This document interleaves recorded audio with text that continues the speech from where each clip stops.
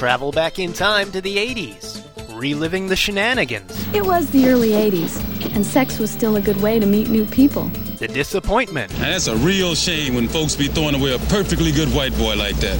And the self-confidence. I'm 6 foot, 3 inches tall, and maintain a very consistent panda bear shape. Because just like you, we're stuck in the 80s. Sure, it's not 1985 right now, but who knows what tomorrow will bring.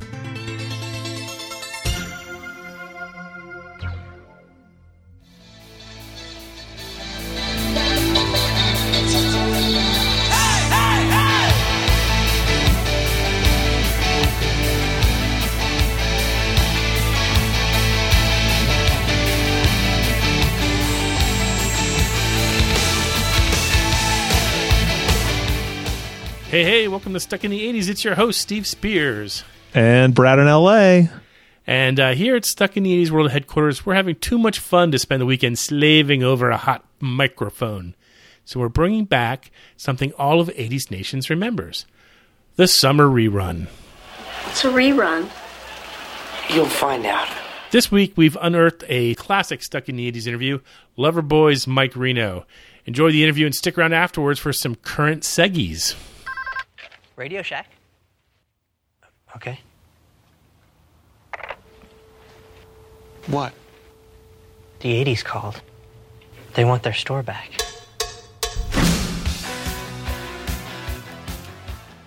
Hey, Steve, did you know that Stuck in the 80s is a member of the CLNS Podcast Network and that you can find our podcast on Spotify, iTunes, Google Play, Stitcher, and the CLNS Media mobile application? Did I know? I hear those words in my sleep. It's 100% true.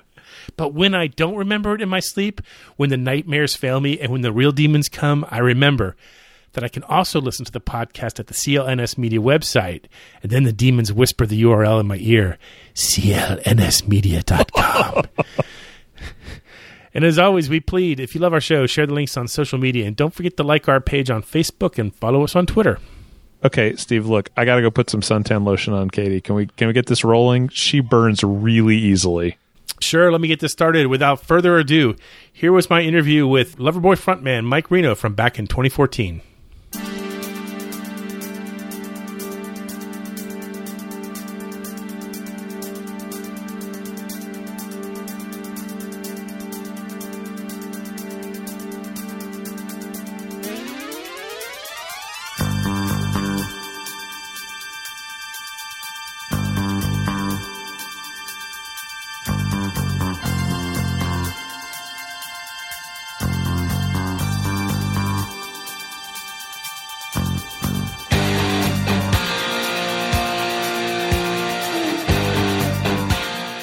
Mike Reno calling. How are you? Oh, wow. Mike Reno calling. Magic words. I guess if you're in the business of interviewing people, it must be pretty exciting getting calls from all these different people. I mean, I know I'm a bit of a star nut, too. If I see somebody in a restaurant that, you know, is famous, like Nicolas Cage or something, I go, oh, my God, there's what's his name, or there's what's her name. So where are you calling from? I'm in Vancouver today. Briefly, I came home for a couple of days from my last little road trip. I grouped these weekends that we played 3-4 shows here and there every weekend for all year long. I grouped them as little mini tours. We're off to Kentucky tomorrow to play a show on Friday. But thank God this weekend there's only one concert. But we've been really grinding at it, playing some really fun shows this year. But I'm in Vancouver, sunny Vancouver, for a couple of days off, and I'm really enjoying myself. Oh, cool. I should say that to this day, I remember the exact date and place when I first saw you perform live.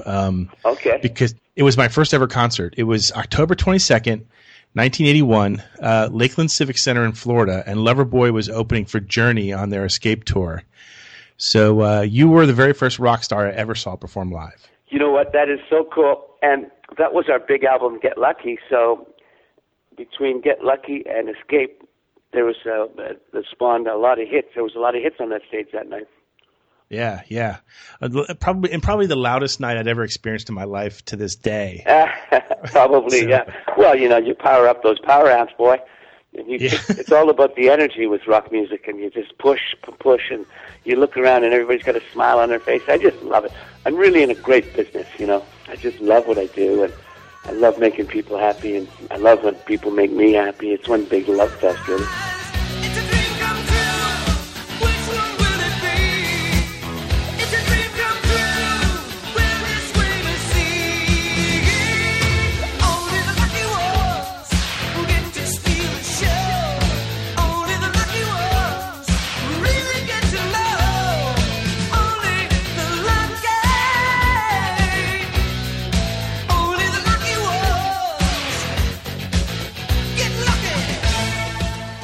Has performing live always been sort of the thrill versus actually, being in a studio and making music?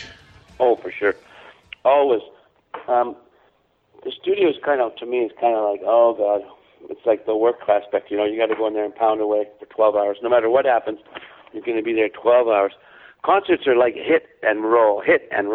And, you do a concert and then you're off. You're off to the next town and you do another concert.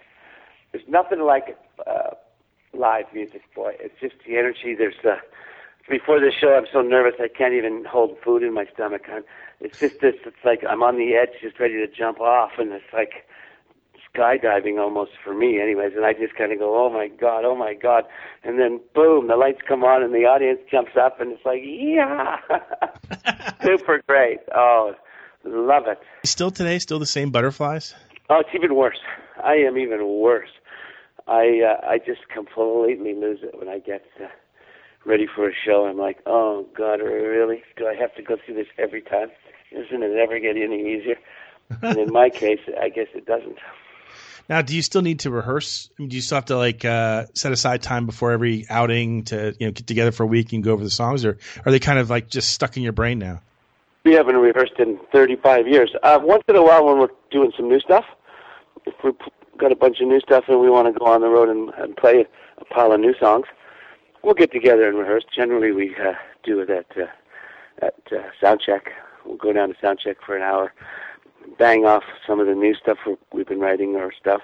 Sometimes when we are writing songs and we're on the road, we want to try something out, we'll get together and have an extra long sound check, and we'll bang off some new stuff while the guys are getting everything all ready on stage. So speaking of new stuff, you have the new album out, Unfinished Business. And I've read that some of the songs, maybe all the songs, I'm not sure, but at least a handful of them were written but not finished maybe even up to 40 years ago? Well, some of these songs have been in Paul's and mine's heads for 40 years.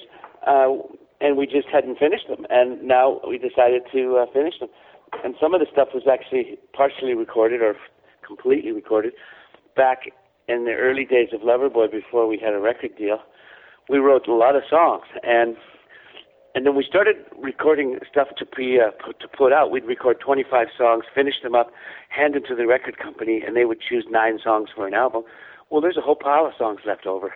So we did this a lot with every album. We always overwrote songs. So when Paul and I and the guys were taking our 2-inch tapes and downloading them to digital so we have them forever and get rid of the 2-inch tapes that, by the way, after a few years go bad if you can't play them anymore. So we were doing that, and we said, boy, that's a good song. Boy, that's a good song. We did this all day for a week. Boy, those are some pretty good songs. We could actually put a couple more records out just with stuff we found.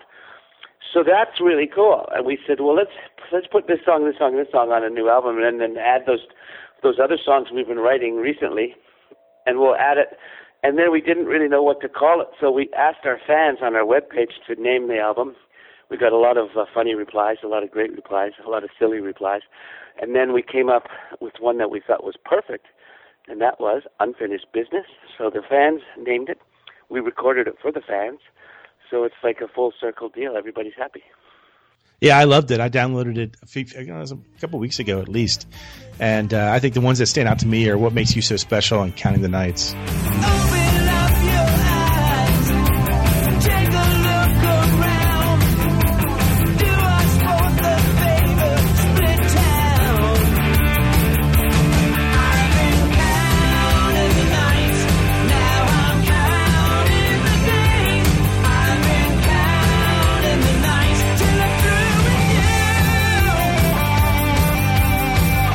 Oh, cool. Yeah, right on. appreciate it. I'll let Paul know because we're going to play Counting of the Nights, start adding that to our set. Yeah, that was actually my next question. I mean, how many of these songs are you going to be able to work into your live shows this year? Well, we're working in one of them this week, and maybe another one the week after. Here's the deal, and Steve, you got to understand, if I go on stage and don't play one of the 14 or 15 big top 40 hits that we had, they'll run us out of town on a rail. They'll chase us out of town with baseball bats. I mean, really. So we have an obligation to play all the hits. But there are moments when we can do a little extra. We can play a little extra at a concert, do a song or two extra. Those are the times we'll throw in new songs. And so we're not taking away from the Loverboy experience that everybody loves. We're just adding a little something to help us along, you know. Nice for us to play new songs. It makes us feel current and makes us feel like we're doing something fresh. So we're doing it for us, and if the fans like it, well, good.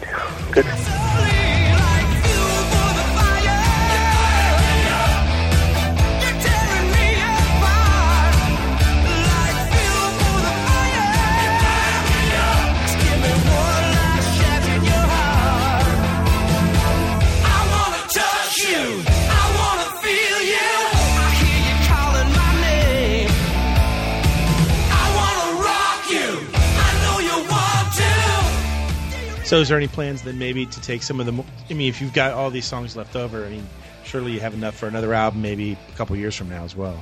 Absolutely. You know, like I said. And just Paul and I are actually working on new songs in the studio already. In our own little home studios, we've been working on some other stuff. I was just singing one last week. So we're always writing songs, let's be honest. It's one of those kind of businesses. It's like fashion, you know. You always got to come up with a new style shirt, even though the shirt has been around for forever. They come up with new stuff every fall and every spring. It's the same as fashion, you know. We like to come up with new stuff. That's what we do. So we're always working on new stuff, and we'll probably always just record it and put it out there. Things have changed in the music industry. You no longer get plaques that you sold 1 million records, but oh well, some things change for the good, some things change for the bad. Yeah, I mean, it's nice to see some bands that still kind of want to release music in album form. I don't think that I'll ever get used to whatever the music business has kind of devolved into these days. Me neither. You know, I'm just glad that we were around when we used to I remember I'd wait for an album to come out. I'd line up to buy it. I'd race it home. I'd rip it open, put it on, and read all the liner notes and just play it over and over again. Like, Those were the days, and that's what we grew up on. I'm older than you, I imagine, and that's what we did. That's what Loverboy was all about. And things are so different now. I don't really like the way it's gone, but I'm learning to live with it. Do you remember the names of any of those albums you might have bought when you were a kid and ran home with? Oh yeah, Led Zeppelin, Grand Funk, Rolling Stones, Beatles. I had all that stuff. My first record that I bought was a small 45 because that's all I had the money for. And it was Ruby Tuesday by the Rolling Stones. Nice. That's a good one. Yeah. I think the first one I ever bought, I think it was ELO. One of the ones, I forget the name of the album, but it was from the late 70s. And I bought it based on the album cover. I like the art. Well, that's kind of cool. That back then, that's what people did. You know, you either like somebody in the band, or you like the album cover, or you like the art, or you like the music, or you like all of it. You know, it was pretty interesting. Things are a little different now when you just download stuff and it's very impersonal, and you know. Yeah, I don't know if you heard, but I guess it was a week or so ago that Gene Simmons from Kiss went in an interview. I think it was with Esquire magazine, was talking about how he thinks rock music is dead nowadays. It's like officially dead. The music business, the recording business, it's all dead. I didn't know if you read that or if you had any reaction to it. Well, I could react to it just by hearing you. He always puts his foot in his mouth. That's what Gene Simmons does. He likes to get press, whether it's good or bad. He's just a press hound. He's a press slut, really, is what he is. Here's the deal. Those are his opinions, and that's because he hasn't looked through the big picture. Music isn't dead. It's just a whole different way of doing things. You got to learn how to work and operate in the new systems. And if he thinks music's dead, then that's good. He should roll over and leave it for the rest of the people that still get very excited by recording and selling the music. playing it live. I don't care if they'd buy it. I like to record and put it out anyways. Music's definitely, the business has changed, but by no means is it dead. It's only dead to people who haven't got any vision, and that's my statement.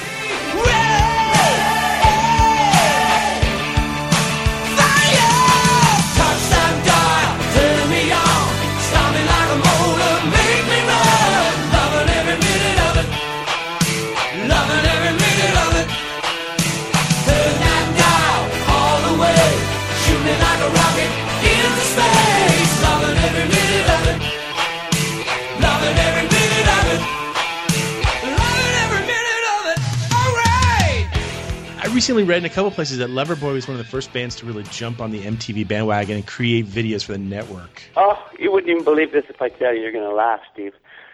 We were told by the record company in New York, they said, we were on tour, and I remember them saying, we want you guys to pull into Albany, New York, and go over, I think it was called the Shrine Auditorium.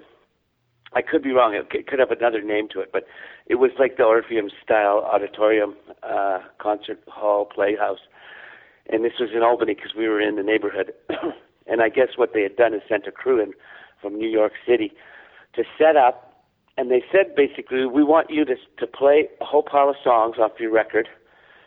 And we're going to add some funny clips and stuff from different things and hand them to this new company out of New York that's doing a 24-hour music television show. And we went, okay.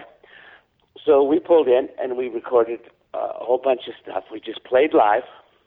They filmed it, and they sent all these clips. I think they sent 3 finished, 5-minute clips, which they did, and this is how funny this is, Steve. They didn't even know what they were called back then. They were just music clips.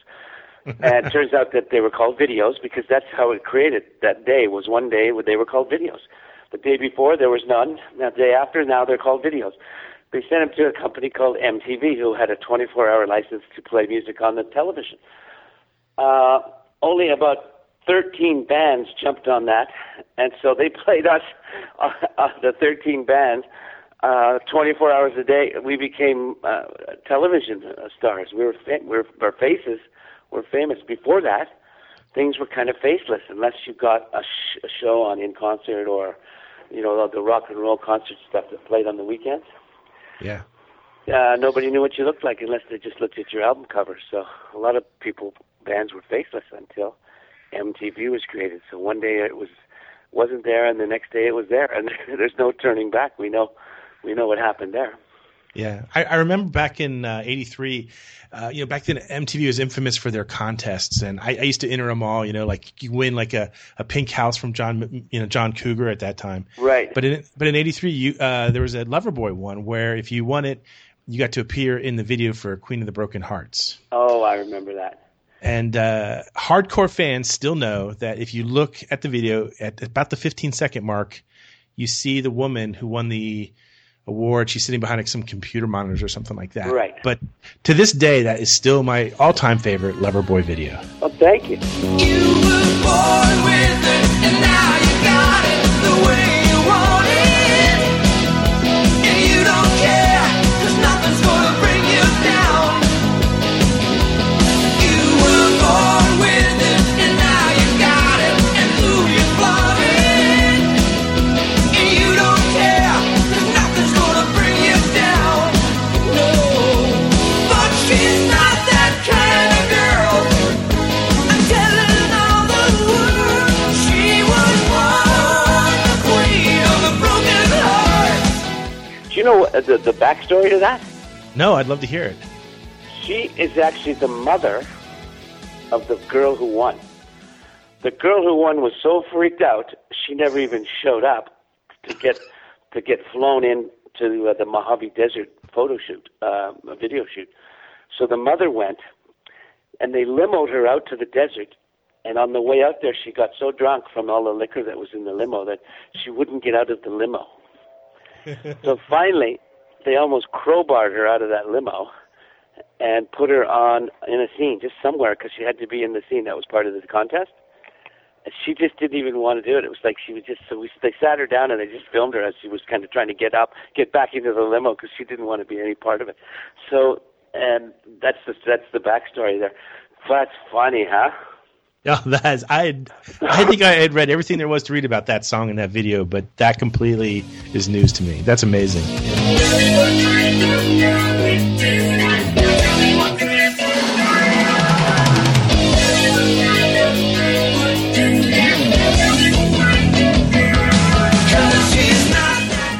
Loverboy had a lot of success in the 80s, specifically writing for some movie soundtracks. And of course, you had some success personally. There was Almost Paradise, but the band also had Heaven in Your Eyes from Top Gun and Chasing the Angels from Iron Eagles 2.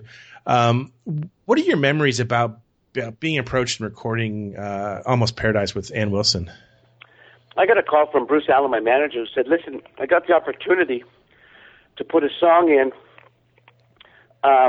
this new movie Footloose they're making, and they want it to be a duet. So what do you think? And I said, I'm going to pick Ann Wilson from Heart, because Heart kind of grew up in Vancouver, same as us. They were a group from Seattle, but they came up here for about 10 years and lived in the 70s and lived here and played here all the time in Vancouver. So we kind of considered them one of our own, and I learned to love Ann's voice, and they're just great people all the way around. I still think they're great people. So Bruce Allen said, well, you can pick whoever you want to sing with, and we'll set it up so you can go sing in, I guess we'll do it in Chicago because you're both on the road and blah, blah, blah. So I get to the studio, and the song's all ready to go. We both kind of learned it, and it was like, she was like 3 hours late for the session, and they were just about ready to shut the session down, and she walked in, and she was sorry for being late, but she slipped on the ice or something, and she hurt her wrist, and she was kind of holding an ice bag on her wrist. And I felt really bad for her, and I said, do you want to just forget about this, or do you want to sit down and just relax for a little while and then cut this track? So I got her to relax a little bit, and we sat there, and we got to know each other a little bit. This is out in the studio with the curtains closed, just her and I sitting there. I think we had a glass of wine or something just to calm us down. And then after, I don't know, about an hour, I said, do you want to give this song a try? Or she says, yeah, it's a beautiful song, let's do it. So I asked the guys in the studio to open up the curtains. They ran the track. We sang it once, facing each other in the same microphone. Boom. That was it.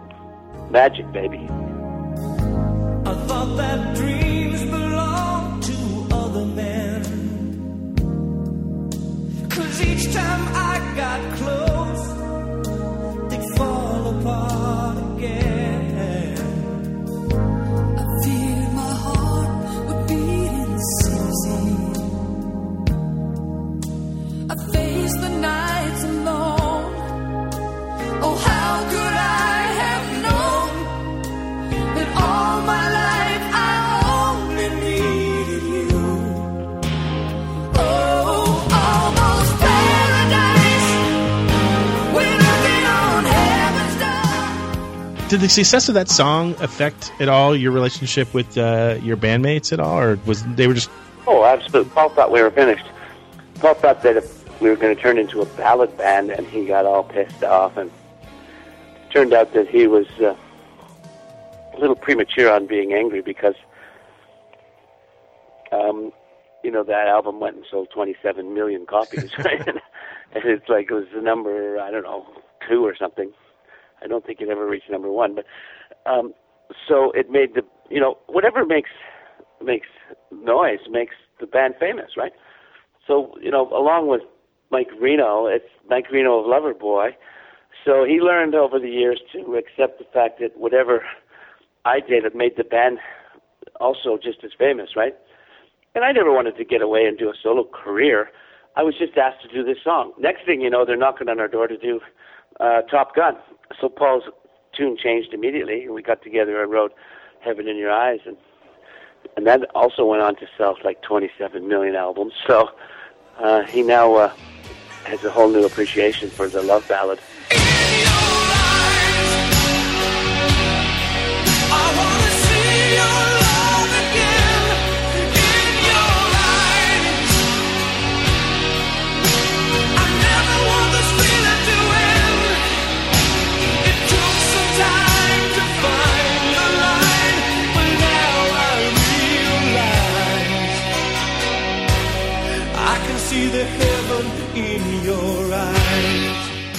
unlike so many bands from, that have been around for this many years, how have you kept it together for so long?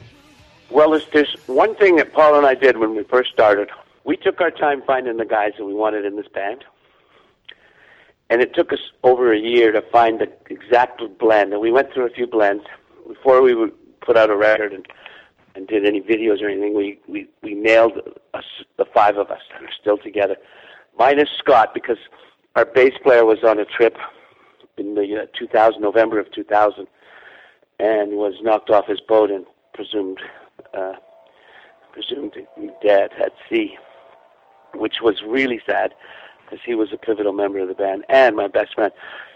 It took a while to get over that one, but what we did when Paul and I, we decided, we looked at each other and said, let's just make everybody equal partners all the way down the line, so everybody is responsible, just as responsible as the next guy. It's not like the drummer just gets this and the bass player gets this and the keyboard player gets this and Paul and I will take the lion's share. We didn't do any of that. We just split everything equally, and that gave everybody the incentive to be. Everything was as responsible. Everybody was as responsible as everybody else. Equal members, equal responsibility, and I think, and the fact that Paul and I took time finding the people we wanted to be with, because we were hoping this band would be along for a while. We didn't know it would go 35 years, but we thought, let's work with people that we enjoy being around, right? So those are the two things.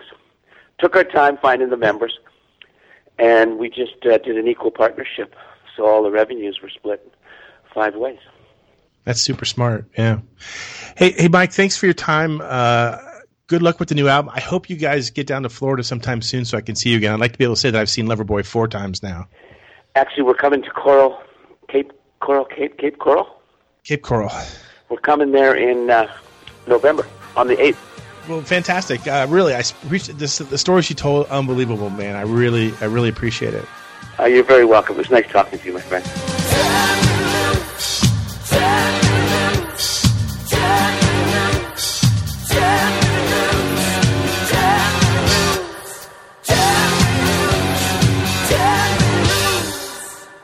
So that's our interview with Mike Reno, originally from episode 321 from September 2014 when we were so young. I know. Still great, though.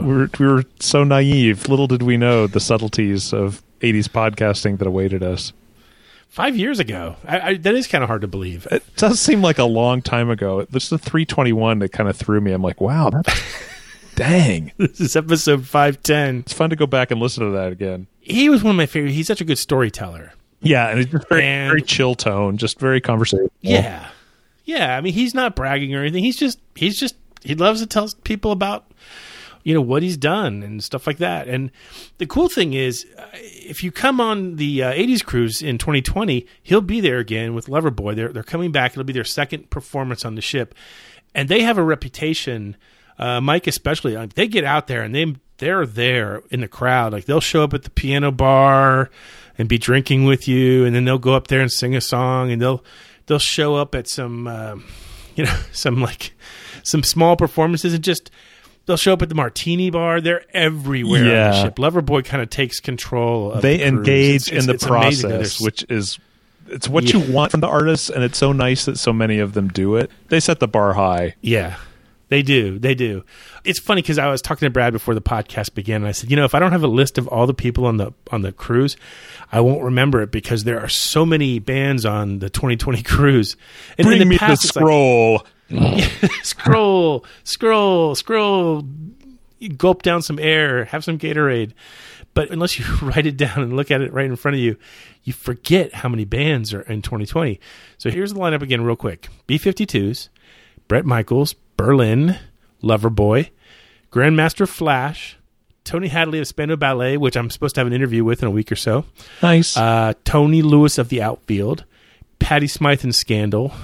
Maybe her famous husband will be with her. Ooh. Lita Ford, Midnight Star. We're gonna hear Freakazoid live. Oh my gosh, that's gonna be amazing! It's gonna be so great. I can't wait. The list continues. The Jets, The Motels, Big Country, Asia with John Payne, Did I say that already? Gosh. No, I don't think so. Katrina from Katrina and the Waves. Annabella from Bow Wow Wow. I think they counted it up, and there's like 50 performances on the ship. Don't forget Dire Straits' Legacy. Oh my God, Dire Straits' Legacy. I forgot about them. If you don't, I'm telling you, even my notes are wrong. There's always been this confusion about what the Stuck in the 80s promo code is. I get emails about it every day. So here, let me explain it to you real quick, and then we'll start the seggies and everyone can go back to normal. If you've never been on the 80s cruise before, this promo code will work for you. If you've been on the 80s cruise before, then your previous guest discount is what you're looking for. But if you've never been on the 80s cruise, you have to use the promo code STUCK when you first book. You can't use it afterwards. Right. You can't call later. Right. Maybe we haven't been clear enough. So you use it when you book, and you get $200 cabin credit. So that's how it works. But you know what time it is for right now? Is it the Seggies? What's happening, hot stuff? By the sound of the gong, it must be time for Mystery Movie Moment. You know the drill by now. You know the drill that I always say you know the drill by now.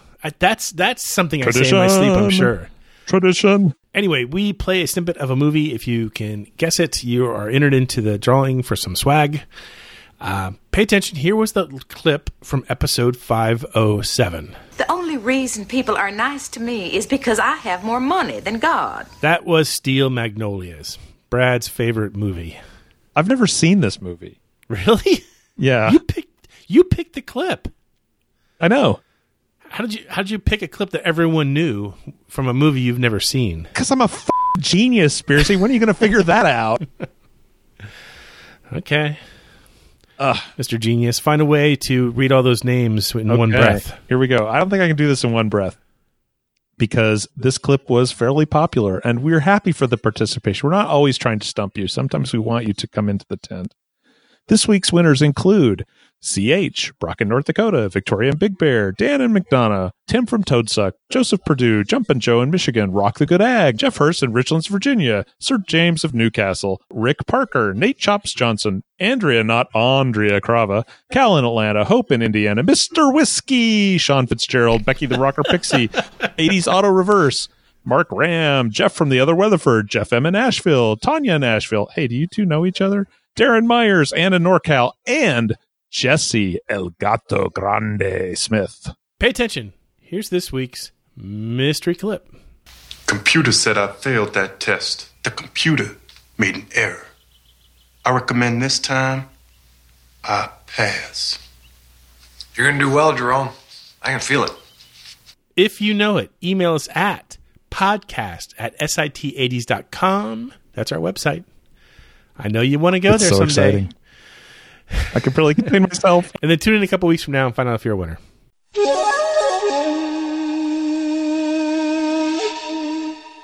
The mystical refrain that is Name That 80s Tune. We'll play a snippet of a song from the 80s if you can get it right. Again, the wheel of fortune will spin. Your fate will be decided. All humanity will come to an end.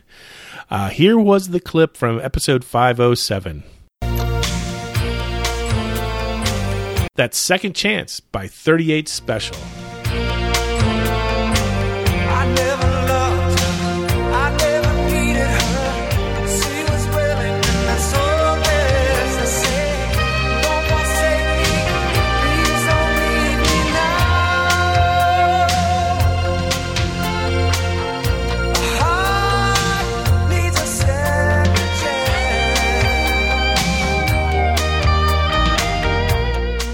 I think that was my best DJ That was voice pretty ever, good. Brad. Trying to really inflect the name. If only we had recorded first thing in the morning so your voice was a little deeper. Yes.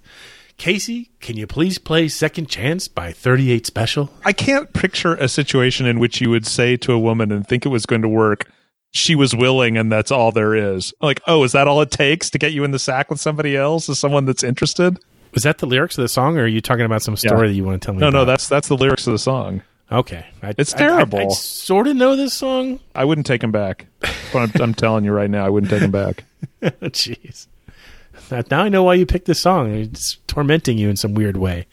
Read the winners. Winners this week include, and there were a lot of duplicates from Steel Magnolia, so if you got them both, I pulled the Spearsy trick. You're only in one column today. Winners this week include Dave Augie August, Janet JFK Knott, Kevin Serving Wench, Dave Horn in Phoenix, Stephen Ventura, Marie in Bradenton, or as I like to say, Bradenton, Cal in Atlanta. No. Oh, no, I'm not allowed to do that? Alan Titus, Dave in Oxford, Lou, Sweet Lou, Grilly, Chris living on the air in Cincinnati, Adams, Mike in Connecticut, Giovanni from London, and Tim from Asheville. Apparently the entire city of Asheville is not only listening, but getting our trivia correct this week, Steve. Maybe we should go up there and, well, it'd be up for me, it'd be over for you, to Asheville and do a show sometime. We could have we could pop up at an open mic night and have people throw things at us. Isn't that that's where the Vanderbilt mansion is, I think. The estate. I believe so. It's a real pain in the butt to get to from here, from Florida. There's no direct flights. You have to fly to like somewhere in North Carolina and then catch like a puddle jumper. And then Asheville is way up. I think it's, I don't know if it's at the top of the mountains or something, but it's somewhere where I'm going to definitely get car sick just trying to reach it. So the fact that I'm even talking about doing a show from there is just pretty much poppycock. So anyway, we can dream. You got some swag to give away, though. I right? absolutely do. What's the new situation with the bottle openers? It's going really well. I mailed out the first batch of the new bottle openers last week in just plain old envelopes. I had to put a couple stamps on them because they're a little heavy, but yeah, it wasn't, maybe the postal carriers that listen can weigh in on this. It's kind of like a letter, but it's kind of a flat package because it's not really flexible because it's got a metallic bottle opener in it. But they seem to be arriving okay. So I'm pretty happy about this. It's going to be really easy for me to mail them out. I'm going to stay on top of it. The spreadsheet will continue to be used. I did send the cruise magnet out finally. Awesome. And it wasn't that long. It was only like 2 months ago that. So we're all caught up. We're caught up. But I don't know if she got it or not. I didn't get an email back, but I put it in a nice card and I put like 3 or 4 stamps on it. And so, Godspeed, 80s Cruise Magnet. So anyway, let's spin the wheel. Let's find out who's the winner this week.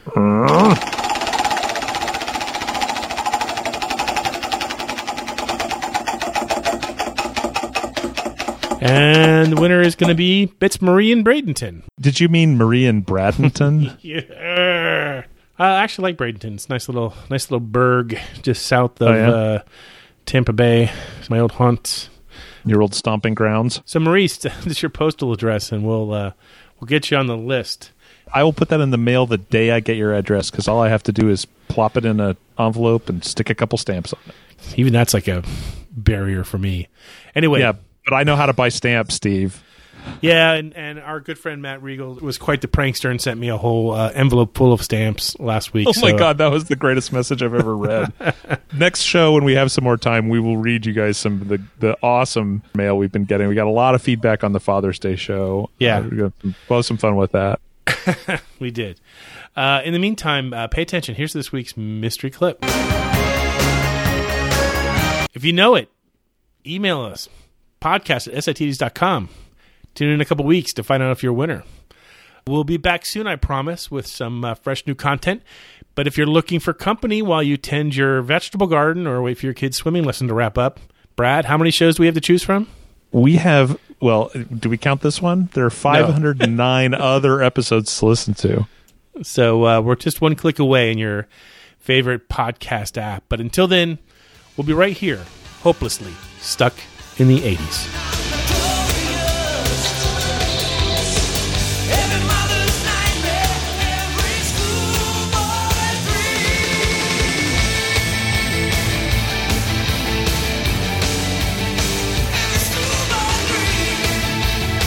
Stuck in the 80s is a member of the CLNS Media Network. Special thanks to Check Battery Daily for our theme music. And don't forget to subscribe to the podcast on iTunes, Stitcher, or the CLNS Media mobile app.